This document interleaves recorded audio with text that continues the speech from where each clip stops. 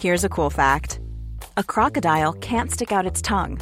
Another cool fact, you can get short-term health insurance for a month or just under a year in some states. United Healthcare short-term insurance plans are designed for people who are between jobs, coming off their parents' plan, or turning a side hustle into a full-time gig. Underwritten by Golden Rule Insurance Company, they offer flexible, budget-friendly coverage with access to a nationwide network of doctors and hospitals. Get more cool facts about United Healthcare short-term plans at uh1.com. It's that time of the year. Your vacation is coming up. You can already hear the beach waves, feel the warm breeze, relax, and think about work. You really, really want it all to work out while you're away. Monday.com gives you and the team that peace of mind. When all work is on one platform and everyone's in sync, things just flow. Wherever you are, tap the banner to go to Monday.com. Hey, it's Ryan Reynolds, and I'm here with Keith, co-star of my upcoming film, If, only in theaters May 17th. Do you want to tell people the big news? All right, I'll do it. Sign up now and you'll get unlimited for $15 a month and 6 months of Paramount Plus Essential Plan on us. MintMobile.com/switch. Upfront payment of $45 equivalent to $15 per month. Unlimited over 40 gigabytes per month. Face lower speeds. Videos at 480p. Active Mint customers by 531.24 get 6 months of Paramount Plus Essential Plan. Auto renews after 6 months. Offer ends May 31st, 2024. Separate Paramount Plus registration required. Terms and conditions apply if rated PG.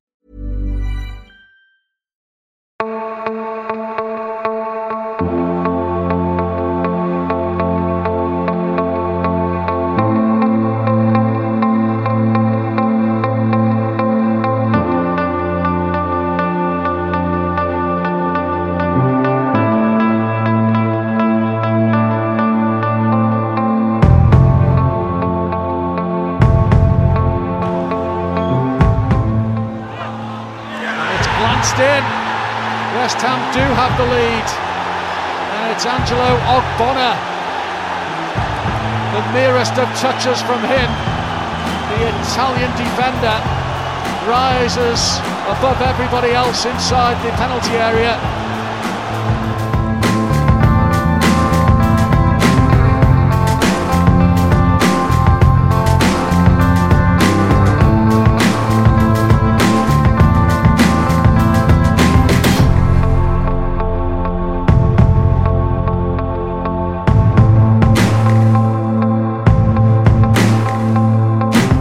Hello and welcome back to A View from the Bullins with me, Mick Kemp, Lee McLean, Ben Winstanley, Jack Kemp, Matthew Neal, and our guest today is Matt Smith from Tactically Everton.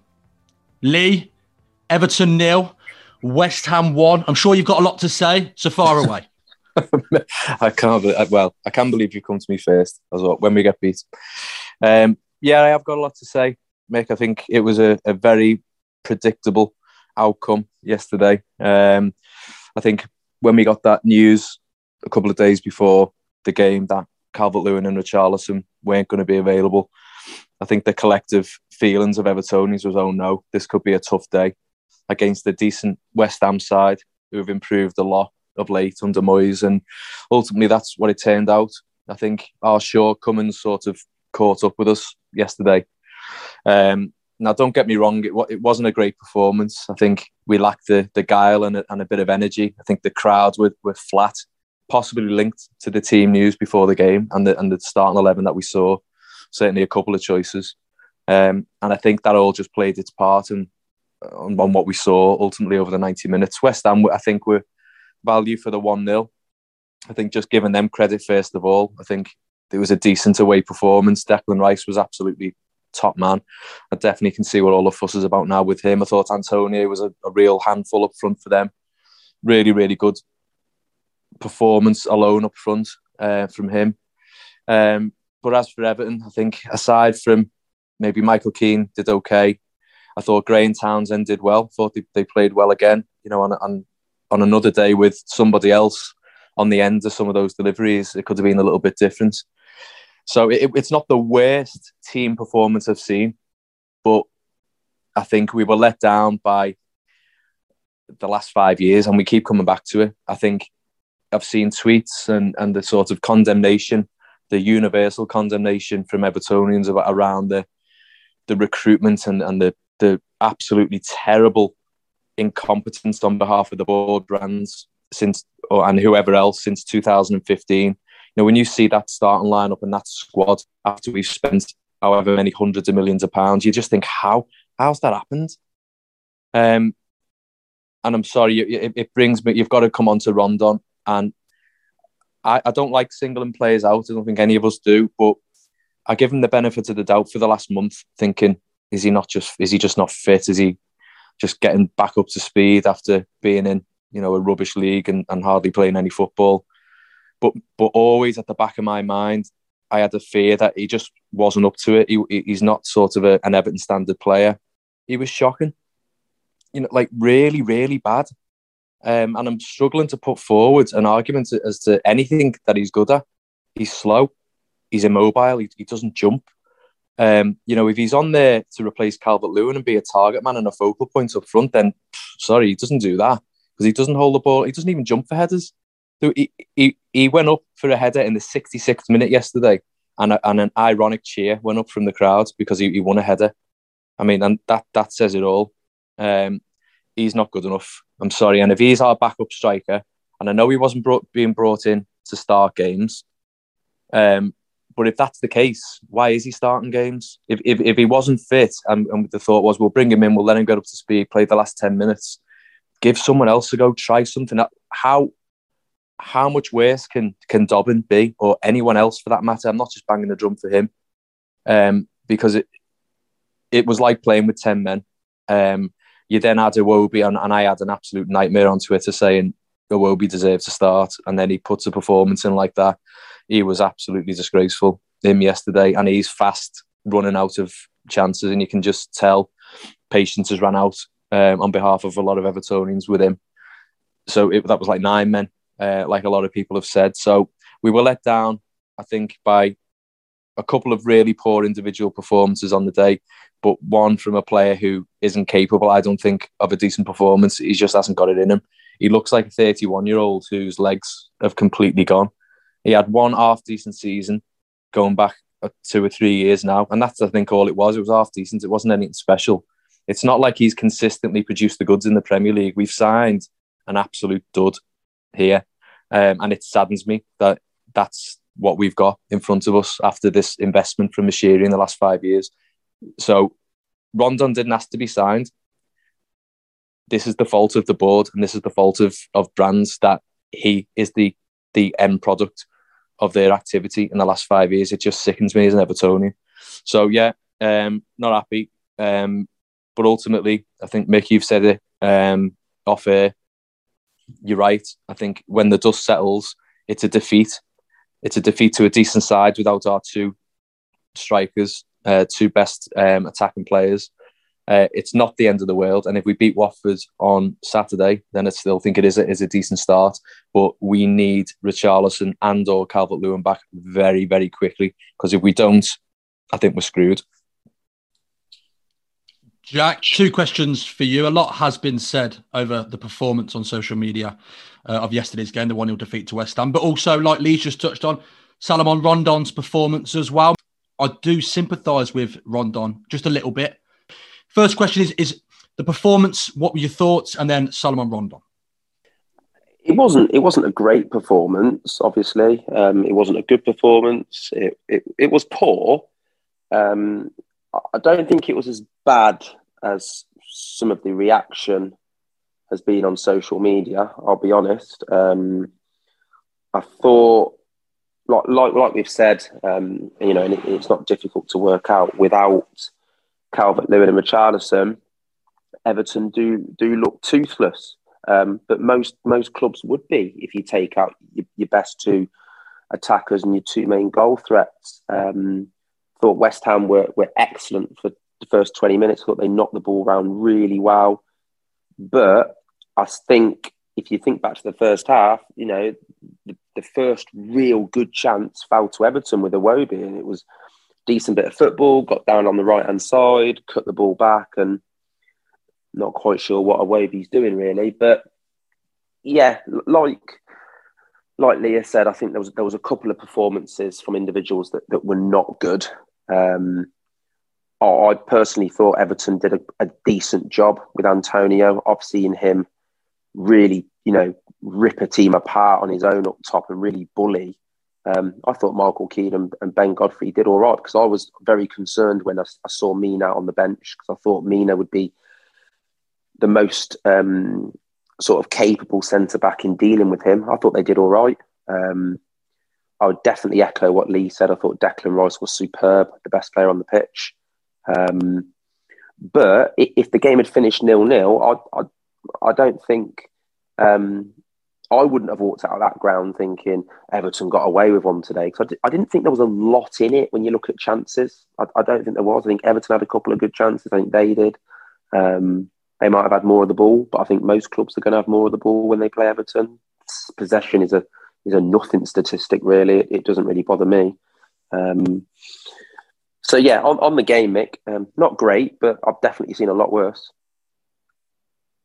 And Jack, I'm just going to stick with you. Obviously, Salomon Rondon's performance is becoming under scrutiny. Again, Lee's, had his say on his performance. What were your thoughts? And do you think he deserves more time? He should be pulled out? Shouldn't have started? Should have started? Where do you sit with Salomon Rondon?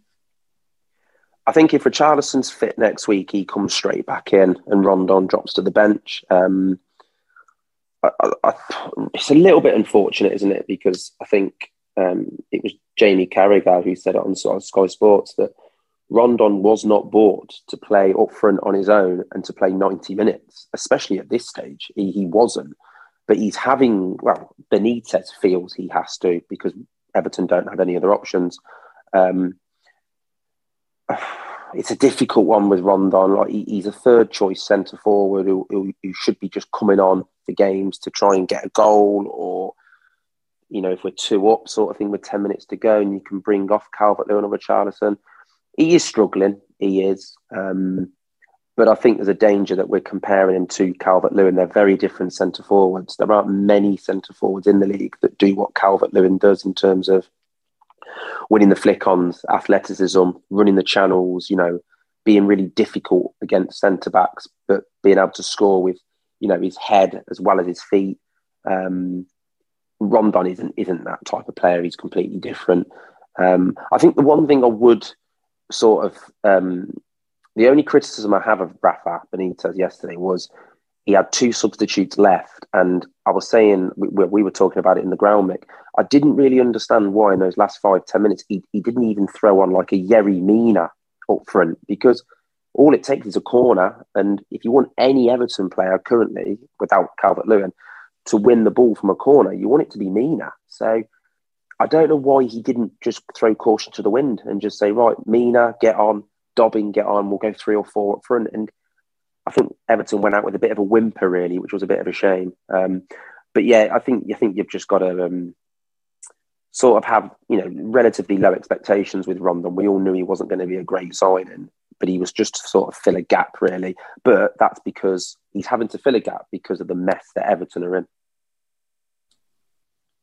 Ben, I know you were bitterly disappointed with the scoreline, and we had a look at this 4-block fixture before the next international break, and we were talking in depth on the last podcast. If we could pick up, so many points, it would put us in a great position heading into late November. What were your thoughts on the game? And obviously, again, I know you weren't happy with the Luca Dean performance. You think that his form's dipped, and you weren't happy with Alex Iwobi.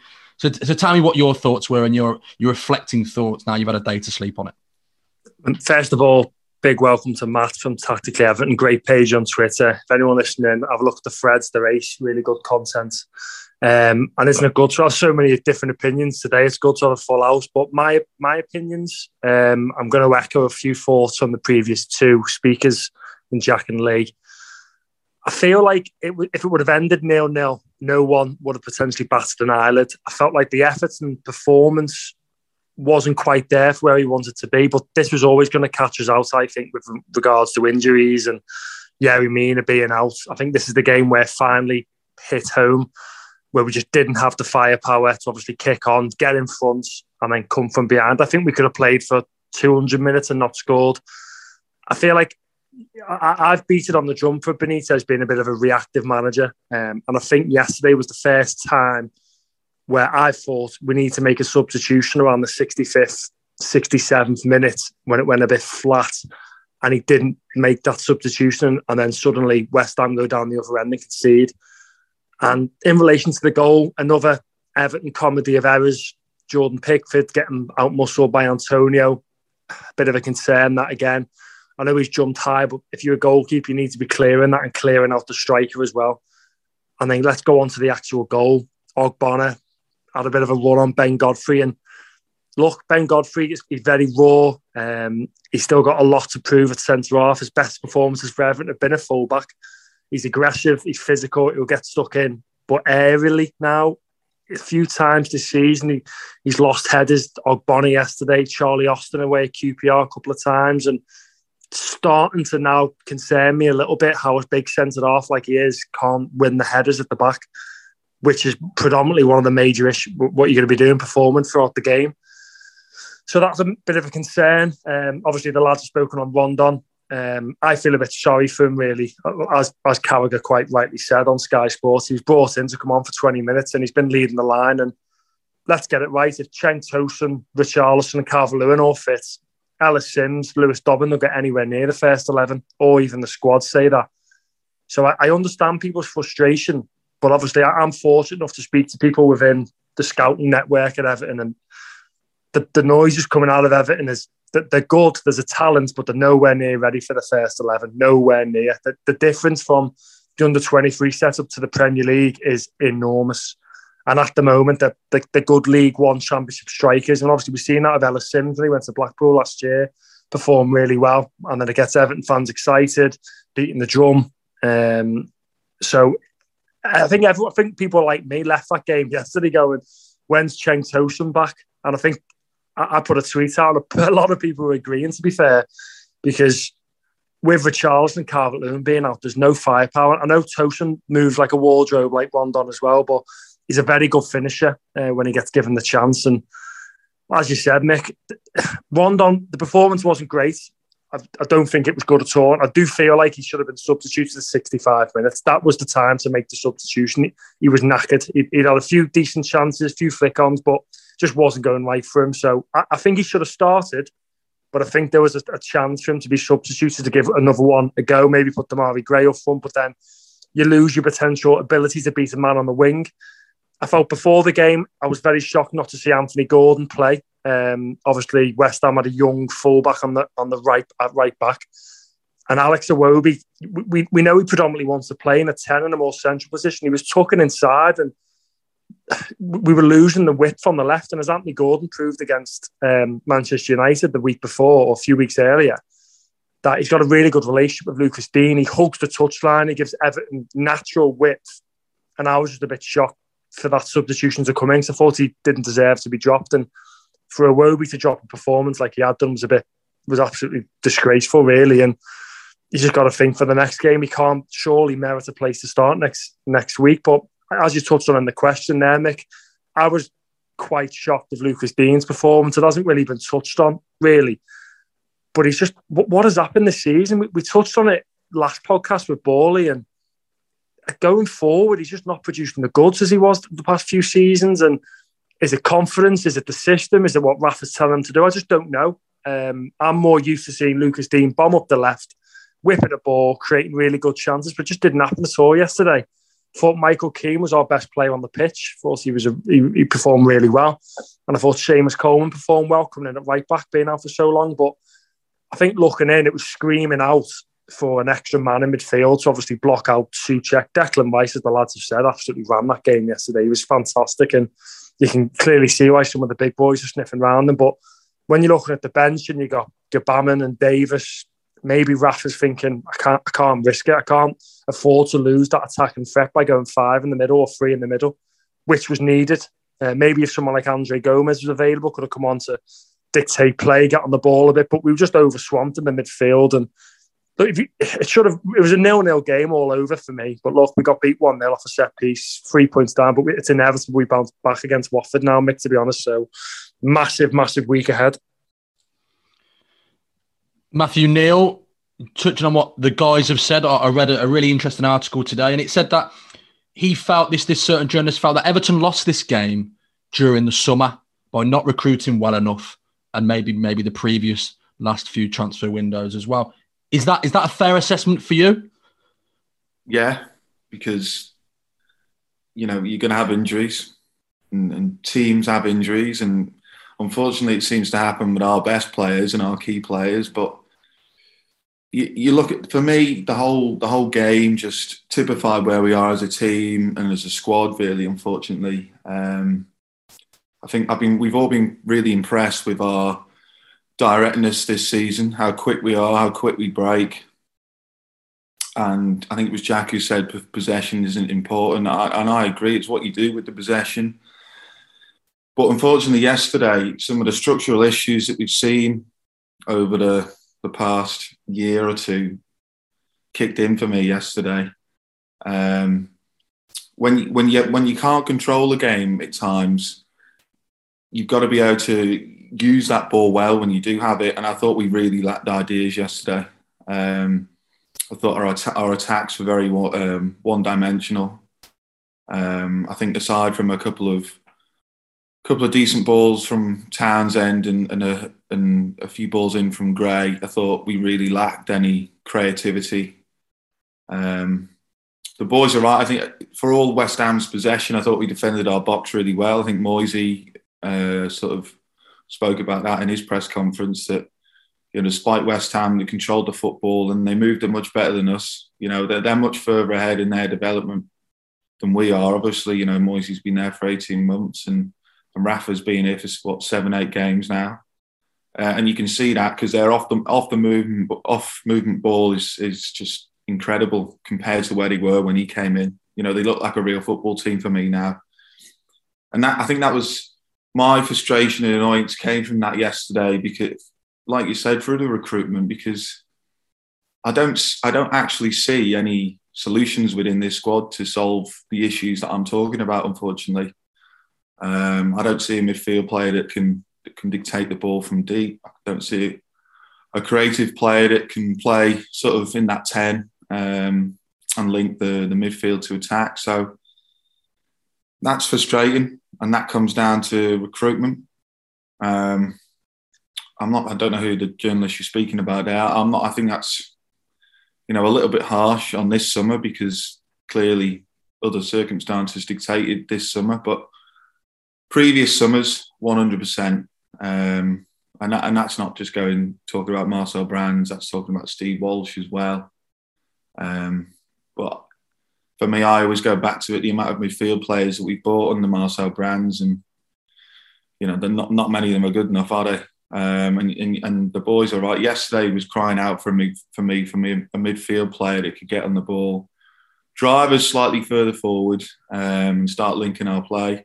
It's never easy when you're essentially playing with 10 men. I actually thought it was probably Rondon's worst performance yesterday, because I seen snippets of him versus Manchester United. I thought, what he's doing all right there. He's linking the play, and that's what we need him to do. I'm not there. I actually don't expect him to score loads of goals this season. I didn't expect him to get more than 5 goals, to be honest. What I thought he could do was keep us in a system and a structure that meant even when Calvert-Lewin and Richarlison were there, we could still play to our maximum. And I didn't think he did that at all yesterday. I thought he was really, really poor. Positionally, I didn't get what he was doing. He kept coming short at times, and then he didn't have the pace to get back. So essentially, it went back into the midfield and there was no one up top. The amount of times that Zuma and Ogbonna were stood there without anyone on them, they must have thought this is the easiest, game we're ever going to play, because just no one was commanding those centre backs for West Ham, and that meant there was very little space for us to work through the midfield. They cramped out Gray and Townsend really, really easily in the end, and that's the disappointing thing for me. The disappointment also comes from, there's no way Rafa Benitez can be stood on that touchline and be happy with the performance of certain individuals. We could see it after 65 minutes. Changes should have been made for me. I'd have brought Gordon on much earlier than what he did for Iwobi. I thought Iwobi was really poor. Again, it's just not enough goal contribution from him. That's a sitter in the first half. And for me, he should have made changes much earlier. I don't think Tom Davies coming on would have made a difference as well for me. I know he's not everyone's cup of tea, but we didn't have any chance to dictate the game. And with 10 minutes before they scored, for me, was the critical part of the game. We were on top. We come out second half, we were on top 60 minutes, and we let them back in. We let them back in, and they started getting corners and set pieces.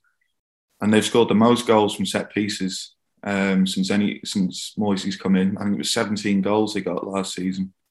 And for me, that period of the game was where the game was won and lost. So for me now, just hopefully Rafa can look at it, and hopefully that's a one-off in terms of some of those structural issues. Because it's still been a good start to the season. It wasn't a catastrophic performance. We still look a solid enough team, but recruitment and the way that people have operated in this football club has let us down, and they've let the managers down. And if I'm Rafa Benitez, I'm sat there going, I'm worried here because I've been let down as well. Matt Smith, welcome. Matt Smith is from Tactically Everton. Matt, just touching on what Matthew Neil has just said in regards to Salomon Rondon fitting into a system and allowing Everton to play a certain way when the likes of Dominic Calvert-Lewin and Richarlison are unavailable. Do you think that's why Rondon is starting and maybe not Gray up top? Or like Lee said, Lee would like to see maybe a youngster given a chance. Do you think that is why Rafa is persisting with Salomon Rondon, hoping that he can link up the play, hold the ball, and allow Gray and Townsend to get into the game? See, but when he got brought in, I thought that's exactly what he was looking for, that sort of target man role. Play it into his feet, play off him with Gray running in and Iwobi and Gordon, whoever it may be. But he's simply not doing any of these things. You know, he wins a decent amount of headers statistically, but I think he also loses a lot of headers as well. And I think a lot of the heading stats are sort of swayed when he comes across for a sort of throw in and goes up against a small fullback, because he did actually win 6 headers against West Ham, and their centre backs between them only won 1, which I was quite surprised about. But like I said, I'm pretty sure most of them is just him drifting off to fullback spaces. But yeah, like I said, I think he was brought in to be, although he doesn't run the channels like Calvert-Lewin does, but he's that sort of focal point, that target man. But anytime the ball comes into him, chest, head, he's flicking it onto nowhere. He's chesting it, and he's getting tackled. He's getting bullied off the ball. He's not offering absolutely anything. And I think Ben made a good point about the sort of link between the under-23s. Clearly, these players aren't good enough yet, and the likes of Ellis Sims, you know, Dobbin, you know, he's obviously looks good in the under-23s, but can he play as a sort of main striker focal point at sort of first team level yet? Clearly not. You know, I expect Dobbin to, when he comes on, to be playing sort of wide forward, maybe playing off the striker. I don't think you can expect someone of his age and his stature to be playing as a sort of focal point of a team. So I think that's why he's just persistent with Rondon. I think yesterday could have been the turning point though, because there's got to be a time when you think, okay, right, he might have the stature and the size of sort of Calvert-Lewin, but he's really not offering anything. And we sort of have to try and think, right, do we have to play a little bit of a different way now? Hopefully next week we'll have, it looks like obviously Calvert-Lewin's not going to be available for a while, but hopefully we'll have Richarlison to sort of play that sort of figurehead up front, because it's so clear that's what we're lacking at the moment. Jack, moving away from Salomon Rondon, Alex Iwobi is another person that's coming under heavy criticism from his performance against West Ham. What do you think Rafa Benitez should do with Alex Iwobi? He's another one where fans are now starting to almost berate Rafa for persisting with him. Numerous managers have persisted with Alex Iwobi. Like you said yesterday at the game, Carlo Ancelotti was another one who persisted with Iwobi. Do you think now is the time to say, Iwobi, you know, you've had more than enough chances, and give Anthony Gordon a run of games, maybe half a dozen games, and see how he develops as a player? Because at Manchester United, just before the international break, Anthony Gordon was very, very good. Yeah, would agree with you about the Anthony Gordon shout, Mick. I think he was very unlucky not to start yesterday. And I would definitely I'd rather see Anthony Gordon in the starting 11 than Alex Iwobi at the minute. I think the thing that Alex Iwobi has got going against him is that Everton paid quite a hefty price tag for him. And it doesn't matter if you've never really heard of the player. When the football club spend, what was it, around the 25 million on a player, you instantly have quite high expectations because it's a large amount of money. But with every passing season, 25 million is sort of the going rate now. But it's still a lot of money to spend. And I think fans have much, much greater patience when it's a player who's been the product of the youth academy. Because let's be honest, there will be games where Gordon will be anonymous. That there will be, because he's still learning his trade in the Premier League, which is completely understandable. But players will have more patience. The one thing that, and I know you just said we were discussing it at the ground yesterday, is I do scratch my head in wonder how Alex Iwobi played over 100 games for Arsenal. Now, I know this is not the Arsenal of sort of the late 90s, the early 2000s, when they were an excellent side. But he played 100 times for Arsenal. And I feel like I've seen enough now to suggest that there isn't... I think there is a bit of a player there, but I don't think Everton can persist with it and wait for it to come now. You know, how old is Alex Iwobi? He must be around his mid-20s, 25.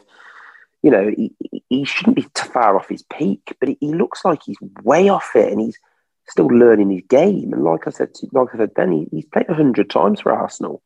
So I completely understand the fans' frustrations with Iwobi. It was a very, very poor performance. I think I can probably count on one hand performances that have been good since he's been at Everton. But in answer to your question, yeah, I would definitely prefer to persist with Anthony Gordon for the time being. And, you know, I wouldn't sort of just put, you know, Alex Iwobi in with the under-23s or the reserves or anything, because, you know, he's an asset financially that Everton may want to move on, and you've got to be careful because you don't want to banish him out of the first team, because hopefully Everton will be able to recoup some of the money that they spent on him. But he's not good enough, Nick, and I don't think he's ever going to be good enough.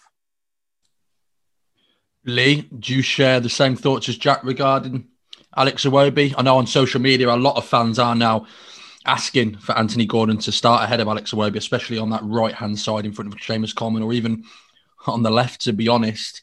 Mm-hmm. Where do you sit with this? Do you think Alex Iwobi's had enough chances? Yeah, I do. I think he's been here for, 2 or 3 years now.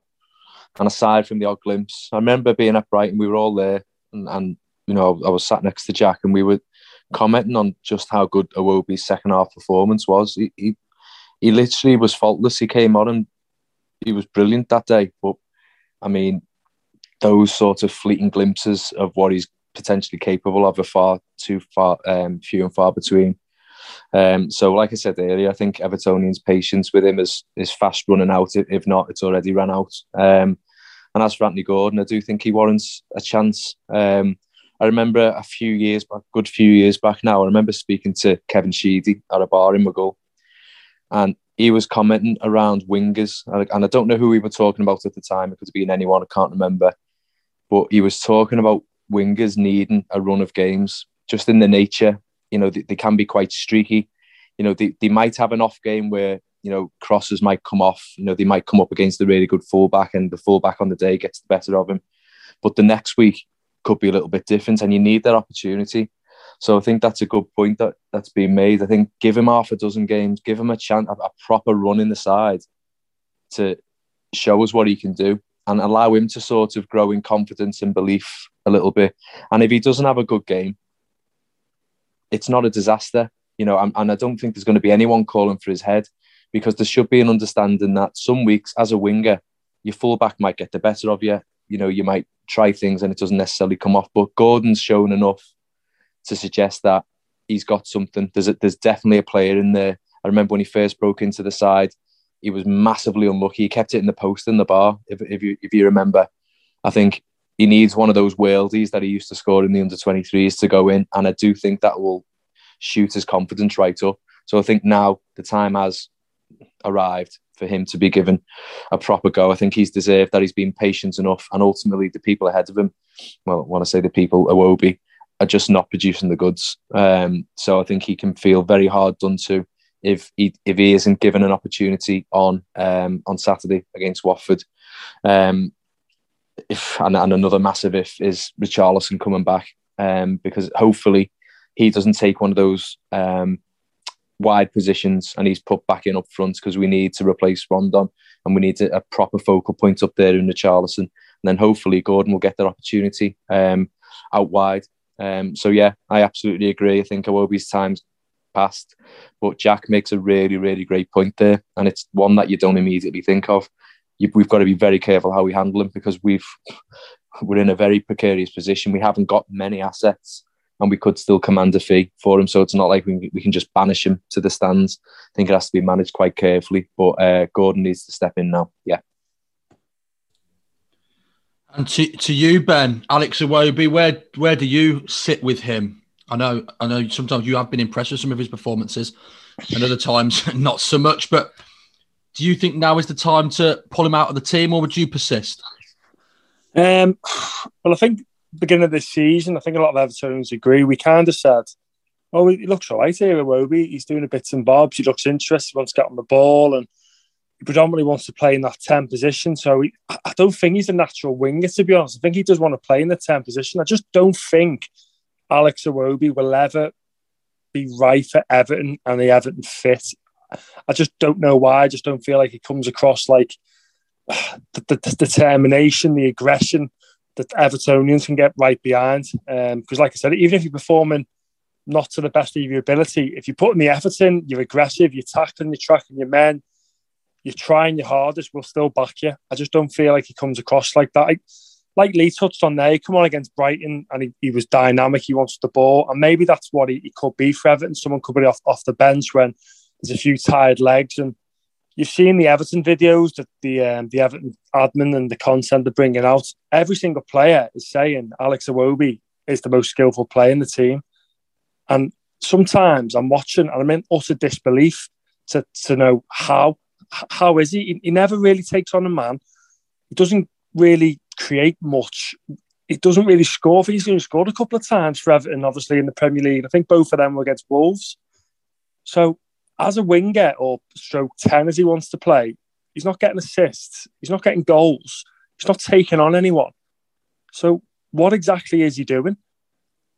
That is the question. So you look at the other wing, look at Townsend, he's chipping in with goals. He's getting good assists. You look at Demarai Gray, who again yesterday is literally walking past their defenders. Obviously, all like Ogbonna stood him up, went round him.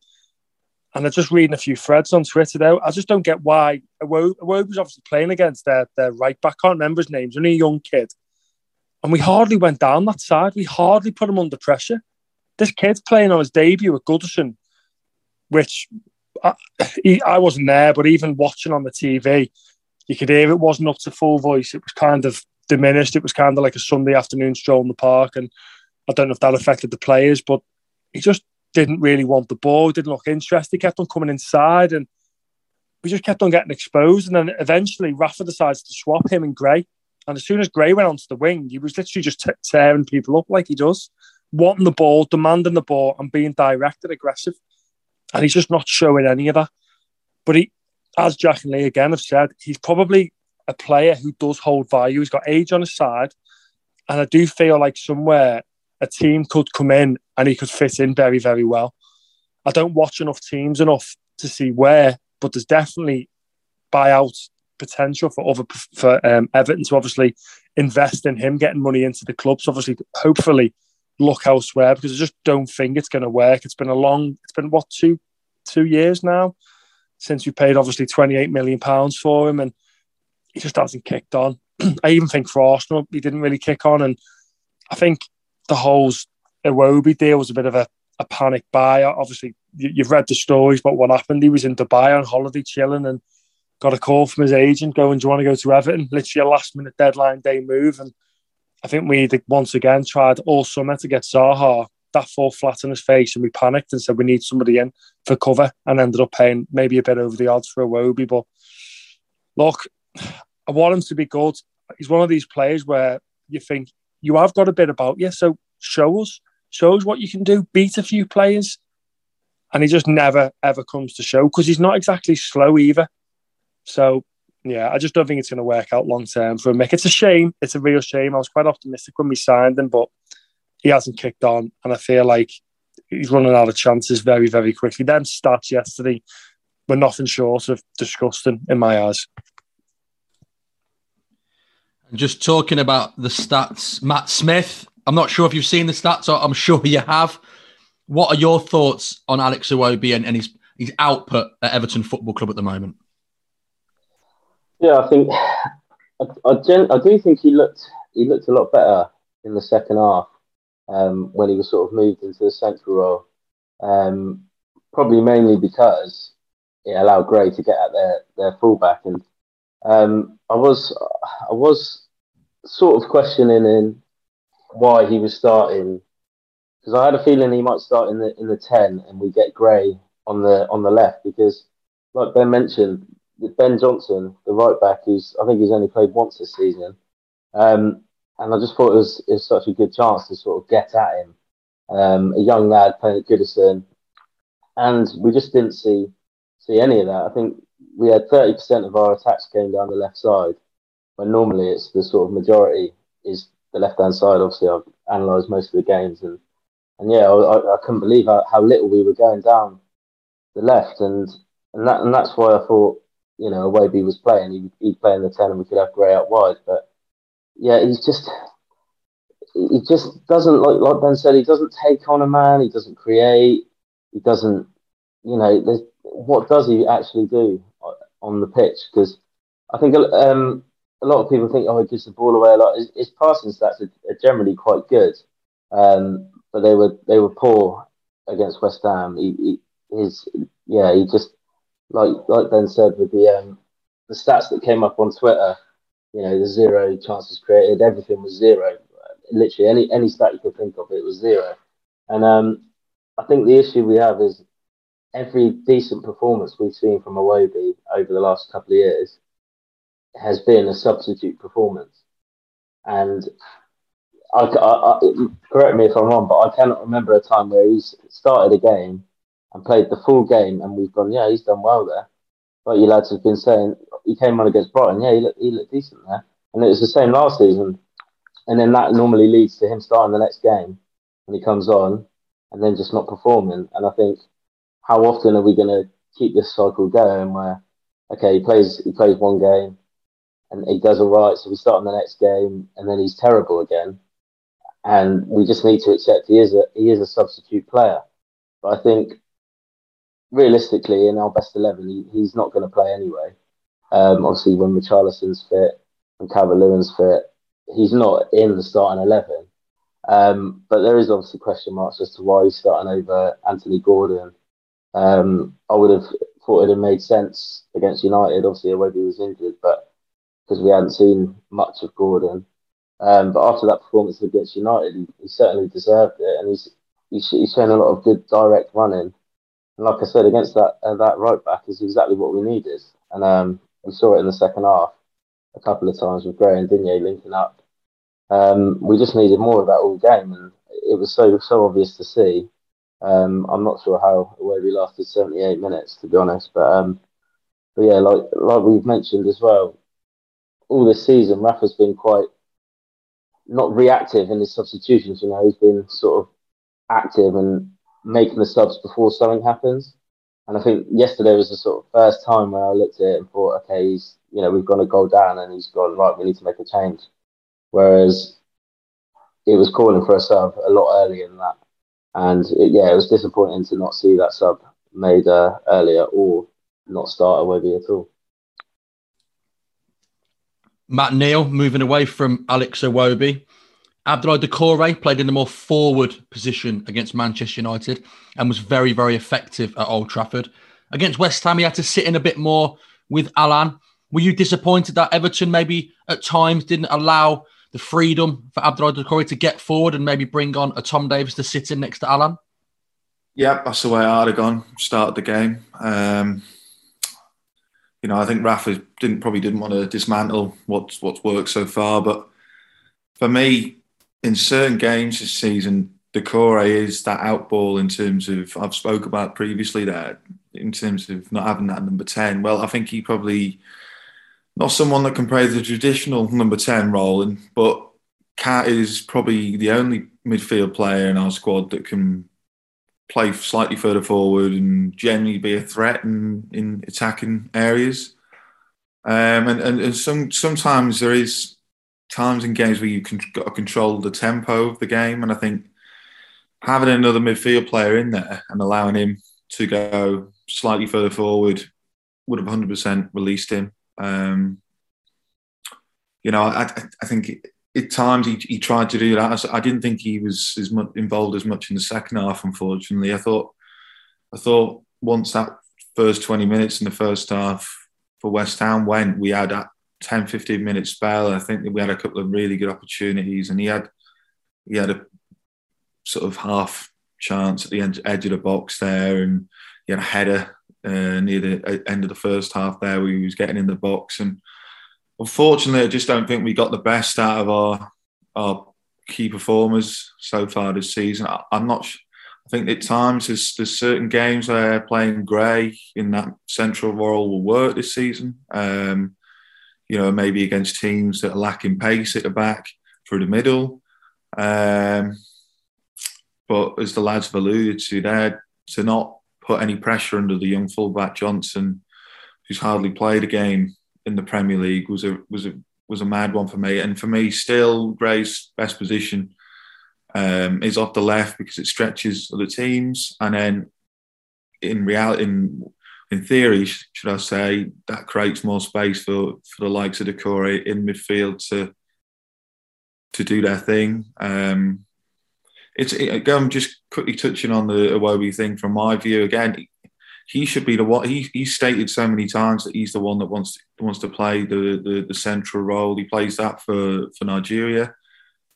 There's literally no number 10 in the squad, so he's the only sort of profile that wants to play there. How many more opportunities is he going to get? He had a little spell like he did at the start of this season, last season, where we all thought, oh yeah, we're going to, finally we're seeing it. It's all right doing it for 3 games, but then, what about the other 35 games of the season? For me, that one's gone. Get the best out of him up until January or the summer. He's 100% one I'd be shipping out. But yeah, maybe against Watford, move, depending on what Rafa thinks, maybe playing Doucouré slightly further forward might benefit them. I certainly think he will. I think teams are slowly working us out. I think they will work us out. I think, there will have to be more to our game than what we've seen previously in the other 7 games, in terms of we'll have to mix it up. And there will be certain games that we will have to control the tempo. And I think one of those games will be at the weekend. We can't sit back and expect, do what we did against West Ham and other teams against Watford. That's just not going to work. So he'll have to find some sort of team, some sort of structure that allows us to control the tempo, recycle the ball. That was the annoying thing for me second half yesterday. 60 minutes gone, 0-0. Attacking the Gladys Street end, you just want that ball to be recycled, attack after attack, just for 5-10 minutes to really lift the place. Because we all know attacking that Gladys Street end, it does make a big difference. And I just think the whole midfield structure yesterday, Mick, was was a bit all over the place. I don't think we got the best out of anyone. So hopefully we can find a solution for that against Watford and going forward before the January window. Because for me, a midfield type that does that thing is a priority. Jack, amongst all the hysteria of yesterday's defeat against West Ham United, Michael Keane has come out and spoke to the press. And when he was asked whether Everton would doubt a reality check, he's insisted that level heads are now required after the setback. And he's gone on to say, I don't think it's a reality check. People can say what they want. We know what we're about, and we know we can give anybody a game on our day. And then he went on to say, we didn't need a reality check. We've lost, and we won't get too down about it. Do you think that's a fair assessment from Michael Keane? Yeah, I do, Mick. I think calm heads is what's needed once you lose a game.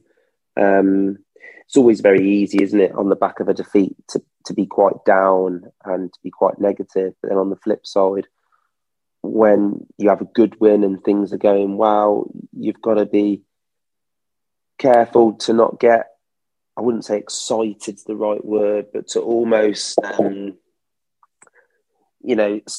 expectations don't rise too high. For me, it's not a reality check, and I know some fans will disagree with that. I think we spoke about it on the podcast, haven't we?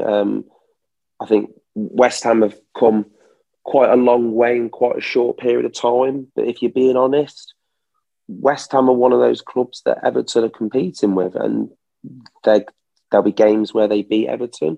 But who's to say that Everton won't go to West Ham later in the season and win there? Like I've said before already on the podcast, I didn't think there was a lot in it. I think Lee could be right. I think West Ham probably did shade it maybe across the 90, but reality check, no, not really, because I wasn't getting overly excited. I like watching Everton this season, but I'm not sort of having dreams of making the top four. Everton are way off that. So no, just calm head. And, you move on to Saturday. It's great, Mick, that this defeat has happened not before an international break, because imagine having to sit on that result now for 2 weeks. It would be difficult, painful. But Everton can bounce back on Saturday, 5-6 days, beat Watford, and then go into the away match at Wolves and try and win there, and things look very, very rosy again. But just like the Norwich game, I think the Watford game next weekend is a big one and a must win. Lee, looking at the season as a whole so far, 8 games, 14 points, currently sitting 8th. Manchester United are also on 14 points, who lie in 6th, as are West Ham in 7th. Do you think Rafa Benitez and the management team will be reasonably satisfied where we are at the moment, or do you think they'll be a bit disappointed? I think they've probably got high expectations and demands of themselves and the players, so I think there's probably a little bit of disappointment there. But let's not forget, we have been unlucky. I've certainly always thought, I'm like Jack, I've never really got excited even when we reeled off a couple of results back to back, because there was always that thought in the back of my mind, and I'm sure you guys, most Evertonians, also shared this thought that we were always an injury or two away from a defeat or two, if that's the way you want to put it. And that's what's happened. I think the key thing is now, is not to overreact, not to get too down over that defeat. I'll say it again, West Ham are a decent side and I expect them to be up there in the top 6, 7, whatever this season. But it's imperative that we get Richarlison and or Calvert-Lewin back, because we can't afford, we are not in a position to lose players of that quality, because as we've said before, the drop-off behind those two, it's just too big, and you're not going to cope with that. You might get the odd result, the odd decent performance out of it, but longer term, over the course of 2, 3, 4 games, I think it's going to catch up with us, and we are going to struggle. So I think Saturday, it's absolutely vital that we get Richarlison back, I think it will give the fans a lift. I think the whole place will feel a little bit different. Just seeing someone different up front, I really do. I think there'll be more of a positive energy around the place, a bit more enthusiasm, and thinking that we're probably going to see a little bit of a better performance. I know I certainly will feel a lot better if I can see someone else leading the line on Saturday. So overall, it's been a decent start. I think we have been incredibly unlucky to be hit with injuries of this nature so early on. You get really angry thinking of that Tarkowski tackle and the fact that he didn't get sent off for that. And ultimately, it's cost us Richarlison for a lot longer than we would have liked. Don't know what's going on with Calvert-Lewin. He seems to be getting setback after setback. It's a little bit concerning. But we need these players back. They're good players. I think any side would miss them. But Everton certainly do, because our squad depth, as we have commented on numerous occasions thus far this season, it's just not there. And we've sort of just got to get through until January. I commented to the fella sitting next to me yesterday, it was just one of them games we had to get through and somehow scrape a point. Ultimately, it wasn't to be. But it was always going to be difficult with the players that we had out. We just need to get them back. Or I think if we don't get these players back in the next 3 or 4 weeks consistently, then I fear there is a chance that the season could tail off a little bit. Let's just pray that doesn't happen. Ben, one other thing that is starting to really grate on a lot of Evertonians on social media is the Goodison Park atmosphere. Many Everton fans believe it's just not good enough at home games. The atmosphere is not good, and it's currently not helping the players. It's very difficult, isn't it? We travel around the country watching Everton play, and a lot of home grounds, home atmospheres are not particularly great. You don't have that hardcore, so-called hardcore, shall we say, away fans all congregated into one area who are willing to get the atmosphere going like an away support. So do you think the fans are being a little bit harsh on the Goodison Park faithful, or do you actually agree with them and think, yeah, you know what, the atmosphere isn't good enough? It doesn't help that Sky, BT, Amazon are moving us around every single week for TV image rights. And look, every home game I've been to this season has been the same. It's normally pretty mellow, bit of a friendly-ish atmosphere, and then as soon as we go 1 or 2 goals up, the atmosphere picks up and it's non-stop singing. I think Everton fans are very reactive to the performance that's getting shown in front of them. When the effort's not there, the crowd don't respond. I don't think the crowd will react before the players do. I think if the players put a performance, putting some big tackles in, something to get them riled up and going, then you'll see a response. That's predominantly been the story around Goodison Park for a while. But like I said on previous podcasts, when it gets going, it's unbelievable. It literally does go off, like really does. It's non-stop. It echoes around the terraces. But there has been a few, obviously we've been to, I think, every away bar QPR. And it's pretty much the same everywhere you go. I think the best we've had was Leeds. I think they were non-stop for the whole game. Aston Villa, when we went there, was silence until they went probably 2-0 up. And then it kicked into life and it was like a proper old-fashioned ground. It went off then for the final 20 minutes against Aston Villa. And it was I won't say it was good to be a part of, but I enjoy the atmosphere. I enjoy going. I enjoy the fans. I enjoy the experience. And that's what happened. The whole place got behind the players and there was only going to be one winner from there. So it is an issue. I know Everton tried to address it. Obviously, I think it was the originals, 1878, tried to get a group of people towards the Gladys Street to sing, but then it caused a bit of an issue regards to other people with obstructive views because they're trying to get like a singing section. So it does need to get addressed, I think, and going into obviously Bramley Moore. I think it might be a bit too late for Goodison now, but it's never been amazing. How can I wear it? It's really difficult. When we go 1 or 2-0 up, it bounces, and when we want a reaction, we get it. It's a really difficult question, that, Mick. It's touchy, and it's on the topic of everyone's conversations on Twitter. I think a lot of home grounds are pretty much like Goodison. I know Brighton was that was just surreal when we went down there. It was kind of like it wasn't a football ground. It felt like just like a holiday experience. It was just like a day out, a day trip. Didn't feel like I was at a football match with the home fans, but I think you don't get the atmosphere with these new grounds, especially with the old terraces. It seems to creak, it seems to echo. But we need the players to get a reaction from the fans. I don't think we'll start cheering and chatting somebody's name if they're not performing, if you get what I mean. I'm trying to put it the best way I can. We need something from the players to kick it, to really kick on and get our singing voices on. But it does need to change. It's all fun and games when obviously the chants go off and the players get rallied up, but we need to see some back from the players. So, Nick, thanks for putting me on the spotlight there. It's a really difficult question. But, that's not my view on it. Matthew Neal, what are your thoughts on the Goodison atmosphere? Do you think it could be improved? Do you think the club maybe need to get involved and work with Everton fans, maybe supporters clubs to get the atmosphere better?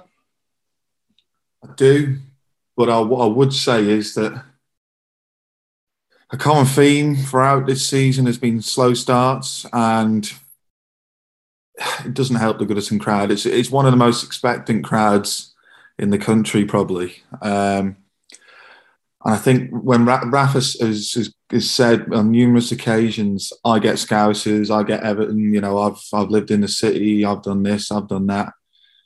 I think he's right up to a point, but I don't think he quite gets what Goodison wants yet. I think he needs to understand that once we're on side, once Goodison's on side, then it's tough for anyone. But it was in a lull all day yesterday, not helped by the fact that whoever is on the timings for Z cars must be in rewind mode or something, because it's about 5 minutes behind every time they come out in a minute. It's rubbish. You've got the fire alarm still going off as the players come out. So that needs to be sorted out, because that's a big part of the Goodison atmosphere. Not many grounds get that type of noise as the players come out anymore. But I think certainly fast starts, certainly, corners, free kicks, tackles, like Ben says, first 5-10 minutes. It doesn't mean you go gung-ho, playing defenders on the halfway line, exposing yourself. I just think we need to come out the traps, certainly at home, a lot quicker. I think that must be every home game we've had so far has been the same in that regard. Onto the actual Goodison itself, they've said they don't want rail seating at Goodison. Well, they can have lounges, but you can't have rail seating. That confuses me.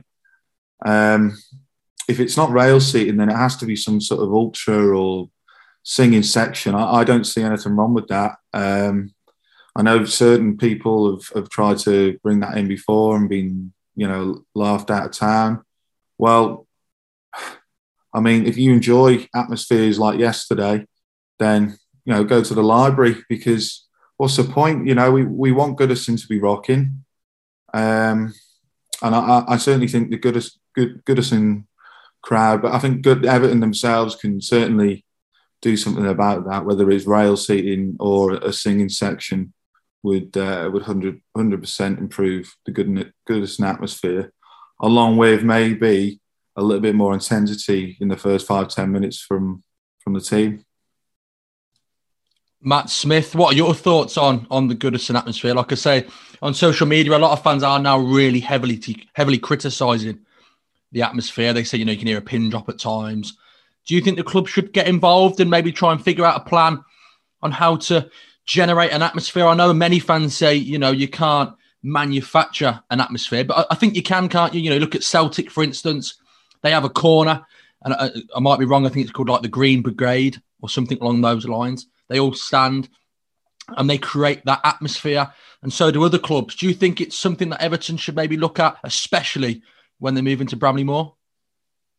Yeah, definitely. I think I brought it up on Twitter a few weeks ago, actually. I was watching the Crystal Palace game, and obviously they have I think they're called the Honesdale Fanatics, I think. And you hear their atmosphere every single game, and it's electric. And I've got a lot of stick for it on Twitter. A lot of people agree, and it's very much a 50-50 split, which I think represents quite a lot of the sort of Everton fans.